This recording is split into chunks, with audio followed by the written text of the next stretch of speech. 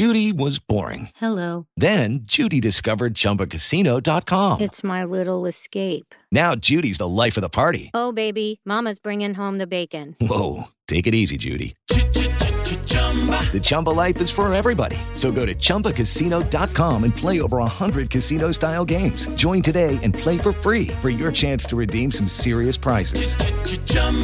ChumbaCasino.com. No purchase necessary. Void where prohibited by law. 18 plus terms and conditions apply. See website for details.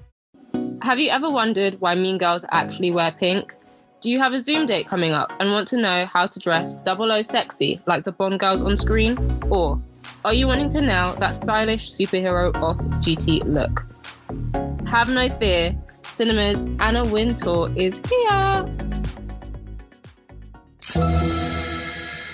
I'm your host, Andrea Ragbar, and you're listening to The Real Fashion Podcast, where we take a deep dive into the most iconic fashion and costume moments in film and television history. On Christmas Day in 2006, a 1960s-inspired musical hit our screens, and it was called Dreamgirls. The costume designer for Dreamgirls is none other than Sharon Davis. Her work includes the 2004 biographical film Ray, sci-fi dystopian television series Westworld, and most recently the dystopian superhero drama series Watchmen, the most Emmy-winning award show in one night history, if that even makes sense. Like, it was just such a grand thing. She's also the first woman of color costume designer that we are discussing on Real Fashion. So yeah, hashtag love that for us. But before I can go on and discuss her brilliant time warping work, I have to introduce my guest for this episode, the one, the only, Olivia Savannah from Olivia's Catastrophe. Hello, thanks for having me. I am a bookish content creator, so I create a lot of content around books and the themes that it discusses. And I also write poetry and novels myself too. Let's go back to memory lane. I feel like vaguely I remember it. I remember we were very excited. I don't think we went to the cinema. I think we waited until it came out on DVD, and then we put on the DVD and it was all the women in our household, my mum, my three sisters and me, like sitting down to watch this film because we are huge fans of Beyonce, who we knew was in the film, and we're absolutely blown away because it was amazing. Everybody wanted to be Beyonce. I think Destiny's Child broke up. I don't think they were a thing at that time, but I remember the whole hype around Beyonce as a person was always this thing of her being, you know, in a group, right? And being the center, the figurehead of it and the star. So a part of me was a bit confused because I was like, oh, hold on. Is this supposed to be like Beyonce's like documentary? I was like, how old is Beyonce? Like, damn, like this girl, is she old? Then eventually, I think as I got older and I think I rewatched it a few times, I was like, oh no, it's kind of loosely based on the Supremes and, you know, Motown era. Speaking of Motown, did you have prior knowledge of the Motown era when you first watched the film? I don't think I knew anything when I was younger. I wasn't aware enough to be focused on that when watching it. I was mostly just thinking like, wow, the amazing singing and just finding that amazing.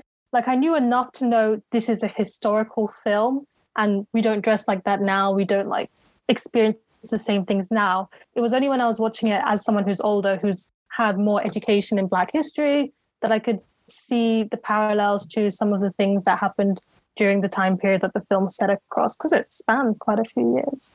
What I really took an interest in was how each character was based on someone. It was definitely something I started to notice later on, just because, I don't know, I feel like when I watch a film, I'm not too critical, especially when it's musicals, just because I like to enjoy a musical.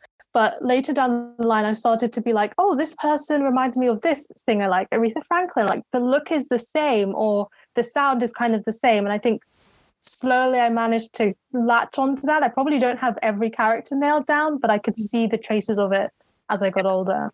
I think Jennifer Hudson's character, Effie, is supposed to channel Aretha Franklin. That's more noticeable when Effie sort of becomes her own.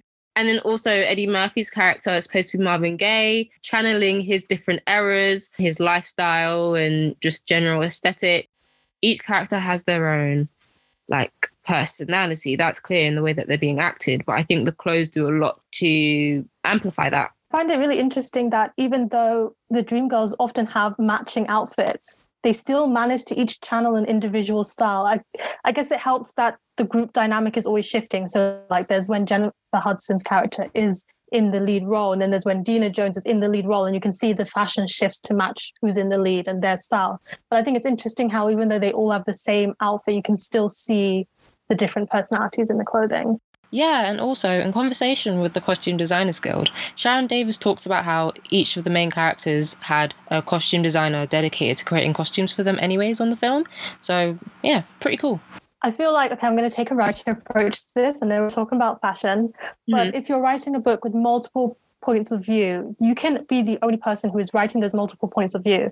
And a trick that lots of writers use is kind of basing each person on someone that they kind of know, but not making it exactly the same, because that would be a bit dodgy if you did that. Yeah. And I feel like with fashion, you can have like a head designer who knows kind of what all the outfits need to look like, but you can give it to individual people so they can add their own individual flair. Yeah. And I think seeing the results of Dreamgirls, it does work very well. It does create the individualism within the group entity. So would I say it's necessary? Probably not, but it just has such a nice effect. And if you have the budget, why not? You know what? Speaking of budget, Sharon Davis confirmed, this was like 6 months ago, that the budget for the costumes and everything, including labor, was $1.2 million. My goodness. But even rewatching it was just so interesting, because I rewatched it recently in anticipation of this, is that there are so many moments where you just see snippets of them wearing an outfit in an advertisement, or just for a quick photo shoot, they rally through like 9 outfits. Yeah. So I can definitely see where the budget comes from for all of that.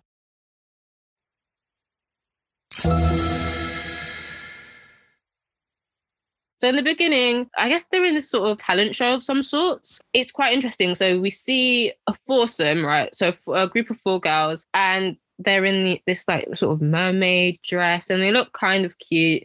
And then we hear they're called the Stepsisters. And it's like, that's not my girls. That's not my dream girls. Where are my dreams, you know? So I was like, oh, okay. And then lo and behold, all over the place, trying to sneak out of the houses, we see the Dreamettes. So I think the first character we see from the Dreamettes is Beyonce's character, which is not really a surprise because it's Beyonce. Most people really sat in the cinema, wanting their money's worth. So Beyonce got to be there in the first 5 minutes. She's essentially wearing this ugly orange dress with, I think it was, I don't know what kind of flower it was, but one of those flowers that are like spiky looking on like her hip, on her waist. Yeah, not the best thing that we've seen her in. Anyways, so we see her in that, and then she's got this synthetic wig on. And then we see the other 2 turn up. We have Anika Noni Rose's character, Laurel, turn up, and she's really cute and innocent with her squeaky voice and just happy to be here, happy to be existing.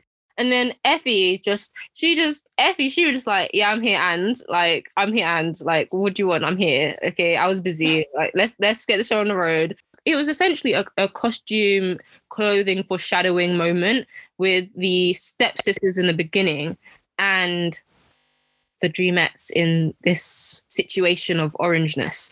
I wanted to know what you thought about that. As you mentioned, the Stepsisters are wearing a mermaid-style dress. And when I think of like the DVD cover of Dreamgirls, they are in a mermaid-style dress. And in the beginning, I think they come in, the Stepsisters walk past them, and they've got the same wig as the Dreamettes group. And Dina's like, turn the wig around. And then Jennifer Hudson's character is like, why? Why should I turn the wig around? And Dina says, because we need a look. Yeah. And it's that moment where they realize they need a look. They need to look a certain way to make it in singing even. And how their look is depending on the Stepsisters. And then they end up looking like the Stepsisters. You can really see that circular motion. This whole movie, the whole Dreamgirls, dreamgirlsness, that's not even a thing, but yeah, it's all essentially just a big plot on ripping off. If you think about it, like ripping off in terms of the music and the stealing and the backhand sort of behavior antics that goes on, but then also their general like look. It's just a big rip-off. It's just that they're lucky that they're doing it better, which I think is quite interesting. This is a really small thing, and I don't know, maybe some people may disagree that this even has any relevance, but I think it does. So if you notice, after they finish singing and like Curtis does his sleazy, slimy ways, every single time I see Curtis on screen, I just want to kick him. But anyways, Don't we all? literally. So when they when they pack up and stuff, and Curtis is like, I've got this opportunity for you to sing with Jimmy early, but back up. When the girls are wearing their coats, Beyonce's character Dina is wearing this sort of, I think it's like this white tweed jacket material, essentially foreshadows her all white mansion apartment that she ends up living in when she marries Curtis. Effie's character has this Dalmatian print faux fur like coat. The Dalmatian coat that Effie wears, I feel like she's just, even though Dalmatian and leopard are not the same, she's a leopard with many spots, right? She can do anything and everything. And she just stands out. You know, it's something. It's just like the way it fits on her as well. It's very like boss woman, I am the center of everything kind of look. Definitely something that I want on my wardrobe for sure. And then Laurel's character, if I'm not mistaken, I think she has like this just like sweet purple coat, like nothing special, but it just makes it really juvenile, and that essentially fits the purpose of her character, the juvenile young one. But I wanted to know if you think, especially when we think about the characters' trajectories throughout the film, if that is just a sort of subtle hint to where they end up being and what they end up doing. And I would definitely agree with what you're saying, just because until you mentioned it, I could not remember what Laurel's character wears or what Dina's character wears. I could visualize Effie's jacket the most, and just straight away, like off the bat, you didn't need to explain it. And I think it just goes to show that she's such an unforgettable character. And she's definitely, I mean, you could argue about who is the main role here, if it's Effie or Dina, which I think suits the content of the film. But I feel like that shows that she is the standout character. She's the one who's a boss woman who's not going to take anything less than she's worth. And I think that jacket really shows it. And as you said, Laurel's jacket is quite forgettable. And I'm not going to say she's a forgettable character, but she's definitely the backstage character. She is not the one who has the main storyline like the other ones. She's there to be juvenile and sweet and just to be part of the group rather than to have her own major storyline. And her jacket represents that. But I don't know, the fact that I don't really remember Dina's outfits until probably later on, I think it just shows how much she moves forwards, if that makes any sense. I think the only time really we see, I don't know, all three of them shine in the same way that they need to shine, if that even makes sense, is when they start singing proper backup for Jimmy early. They're wearing like these red shimmery tasseled bejeweled mini dresses, and they just look so beautiful on stage. The person who was in charge of like cinematography, like, oh my god, like, we love you, because literally like when the camera was like up close, like, you know, doing close-ups and up close and personal, and then from when it was just like miles away, sort of trying to get that like audience view shot of them, you couldn't miss a single bead. Like the beading work on that was just like, it was incredible. This is giving me Supremes, but I'm not too sure why it's giving me Supremes. And I think this is because obviously like I'm aware of the overlapping in terms of like history and just like referencing, but I'm sure there is an image or like a concert or a show performance that the Supremes did where they wore like red dresses.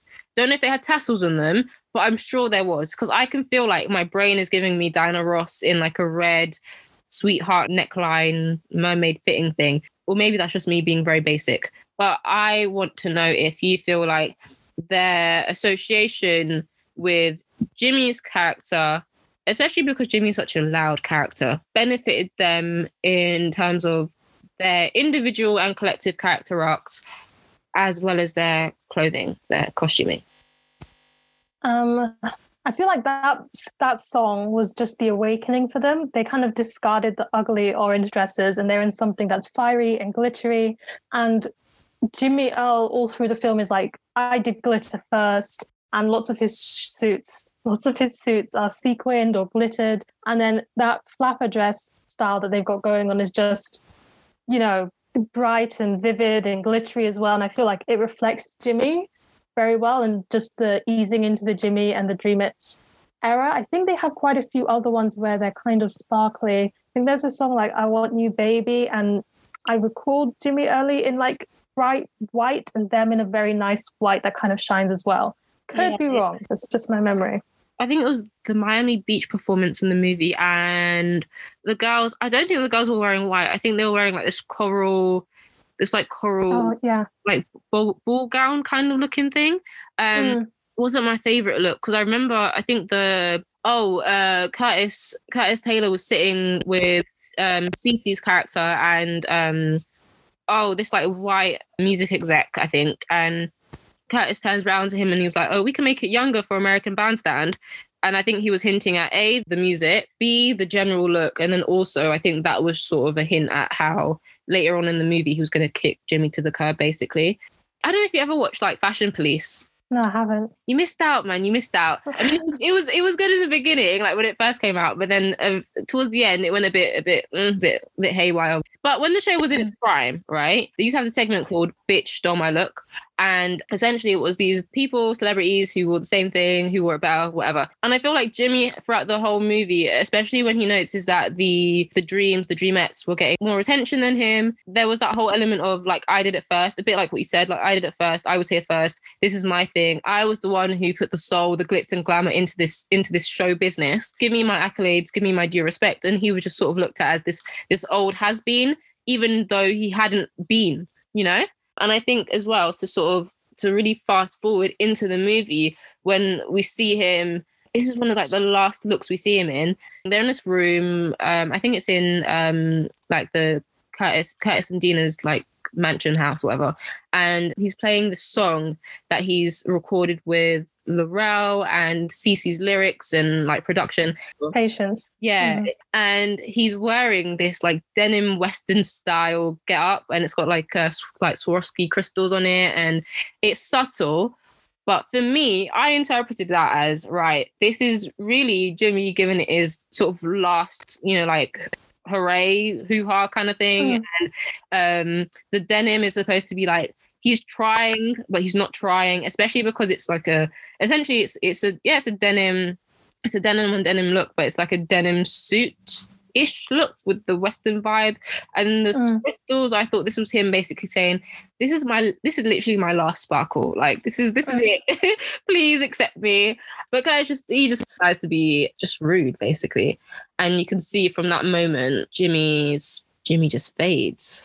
I think what you're saying with him just fading out, but having that last hurrah with that outfit kind of is accurate, because he does start off so glittery and glamoury. And I think throughout the film, as he drops down, he gets more and more muted. There's even a moment where he's talking to other people, and the dreamettes are being advertised on the TV.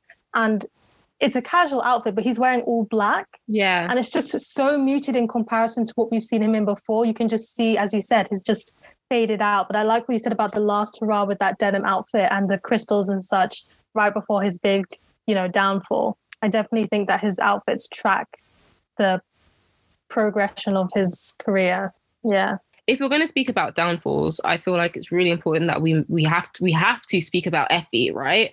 Because Effie's downfall, I don't know if it was, I can't tell if it was self-induced or if she was like pushed out. If we think about the time period and we think about what we assume or believe is supposed to be a diva, she was a diva. The whole turning up late, but then, she turned up late, but she showed out when she needed to show up, right? She had the voice, she was a powerhouse. And I think this is after the I want you baby thing, right? And the Dina and Laurel are sitting down in the dressing room, and Cece's there and Curtis is there and whatever. And Dina and Laurel are supposed to look like they've just finished like performing, and they're taking off their makeup and all that, but they still look all put together.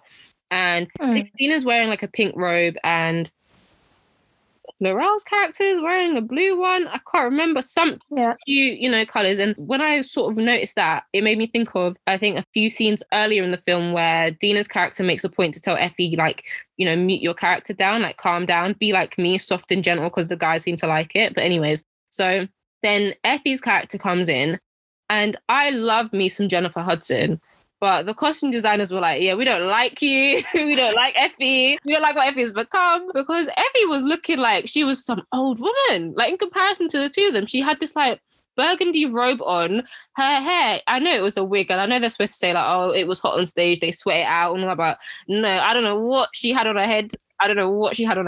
That was the whole scene where Curtis essentially tells the girls and Cece, Dina's going to sing lead because we want to try something different. And then Cece's like, yeah, I agree with Curtis because Curtis is a god, apparently, and all of that kind of stuff. Then Effie's like, no. Curtis says something about how he kind of says he likes the way Dina looks, but he doesn't. It's the way he phrases what he says. Then Effie's like, so what are you trying to say? You don't like the way I look? Or are you trying to say I'm ugly? Blah, blah, blah. And I really felt for her because then what followed after was her brother and Curtis saying, well, no, we're just looking for a lighter sound. First thing I thought of was lighter sound, her skin. Because I think when I was younger, I thought they meant lighter sound in terms of weight. Because there is a song in the movie where it's like heavy, which when I watched it again, I was like, Jesus, like what? And it's kind of around the time when she walks out, and as she walks out, Curtis says, you've been getting fatter all the time. And I was like, but that song beforehand, you know? So I was like, oh. So I think younger me was like, okay, lighter sound, weight. But then like older me was like, okay, with an understanding of like, colorism, I was like, oh, okay, so you just want a light girl in the front. Okay, we see you. Which, again, I think in context with Beyonce's musical history career kind of makes sense with the Destiny's Child thing. It's because her dad, Beyonce's dad, what's his name? Matthew Knowles, he came out and did an interview. I can't remember who the interview was with, but he essentially said that one of the reasons why he put Beyonce in the lead and why Beyonce worked as a lead singer and as a solo artist is because she's light skinned in comparison to other singers, which was quite interesting. But yeah, I guess steering away from fashion, but then not. Do you feel like the color of Effie's skin versus Dina's skin had a lot to do with the clothing that they were put in? So this is talking about them in terms of characters, not in terms of Beyonce and Jennifer Hudson, but characters themselves. I think yes. I mean, as you've said in some of the previous outfits, all the lighter, cuter colors tend to really suit Dina. And I feel like Effie was often dressed when she was dressed as an individual in darker colors. Yeah. And you can just see the lighter, darker contrast between them, as in also Dina's supposed to be the good one here and Effie's supposed to be the bad one. And I feel like when Effie leaves the group, she takes on her own style that suits her as a character.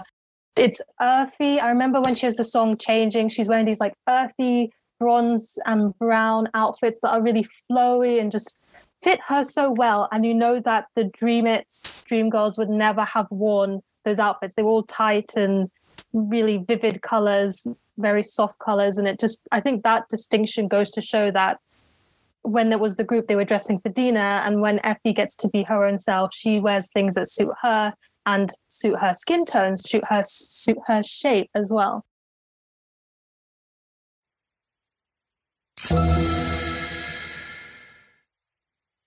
Okay, so now is the part of the podcast, of the episode, where we talk about whether Dreamgirls has somewhat informed our personal style.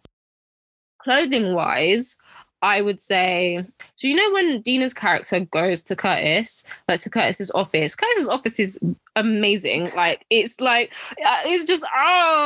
Curtis is just, I don't like Curtis, I hate him, but like his office is great. I want to live in there. But anyways, and she goes into his office and she's wearing this like black power suit with this like fedora style hat. Oh, yes. Yeah. I remember that outfit. Yeah, I mean, good. Listen, see, and it had like this like white ruffle shirt that was open, and I really loved it. Now, I don't own a suit that looks exactly like that. Beyonce's like 5'7", and yeah, Beyonce's 5'7", and those trousers that she wore, because of like the nature of a flare trouser, they made her legs look extremely long, and like she was like walking on stilts. At least that's how I viewed it. And I thought it was quite interesting because we know Beyonce as the artist, and then Beyonce's character Dina in the show as this hourglass figure, whereas I don't know if this is an insult, it's not meant to be, but she looked like a trumpet in terms of the style, how elongated her legs were. I don't know, yeah. Like, I mean, yeah, like also the look that she wears to leave Curtis is very effortless, but it worked. It kind of reminded me of a Beyonce music video for Ring the Alarm. I don't know. If you've seen it, if you've not seen it, go see it. But if you've seen it, I strongly believe they filmed the music video in that house. But anyways, that's a whole other conversation for a different day.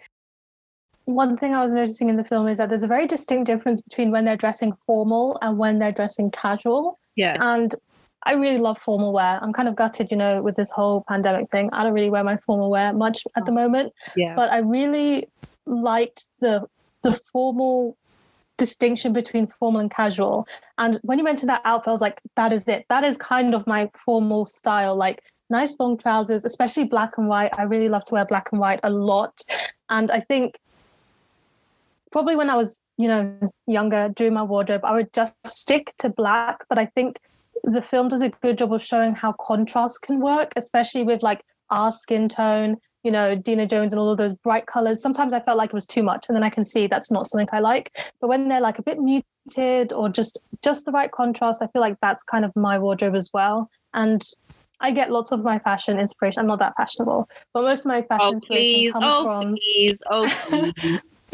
It comes from like probably Black films and Black artists like Janelle Monáe, who wear formal but also like muted, casual. That's my kind of style. Janelle Monáe's whole look as well is very distinct. It's not manufactured.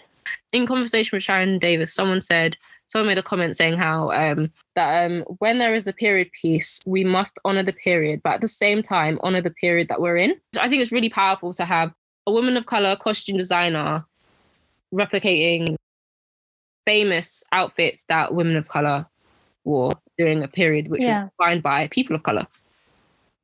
Yeah. And a film heavily focused on women of color as well. That is it for this episode of Real Fashion. We've been talking about all things Dreamgirls. I mean, we're not Motown experts, but we know a little something. We know a little bit. This has been great. Thank you for having me. It's been so nice to come and chat with you. And I mean, fashion with Dreamgirls is not one of the first things that springs to mind when I watch it, but it's been very interesting to see it through that lens and just learn so much more. Also from this discussion as well. So where can the lovely people find you, Olivia Savannah? Well, you can find me on Twitter, Instagram, and YouTube, all under Olivia's Catastrophe, and the Twitter is Olivia's Catastro. Make sure you follow us on @RealFashionPod on Instagram, @RealFashionPod on Twitter, and use the hashtags #RealFashion, #RealFashionPod. I've been your host, Andrea Ragba, and this has been the Real Fashion Podcast. And yeah, hope you have a wonderful week. See you next time. Bye. Hello, it is Ryan, and I was on a flight the other day playing one of my favorite social spin slot games on ChumbaCasino.com. I looked over at the person sitting next to me, and you know what they were doing? They were also playing Chumba Casino. Coincidence? I think not. Everybody's loving having fun with it. Chumba Casino is home to hundreds of casino-style games that you can play for free anytime, anywhere, even at 30,000 feet. So sign up now at ChumbaCasino.com to claim your free welcome bonus. That's ChumbaCasino.com and live the Chumba life. No purchase necessary. VGW. Void where prohibited by law. See terms and conditions. 18+.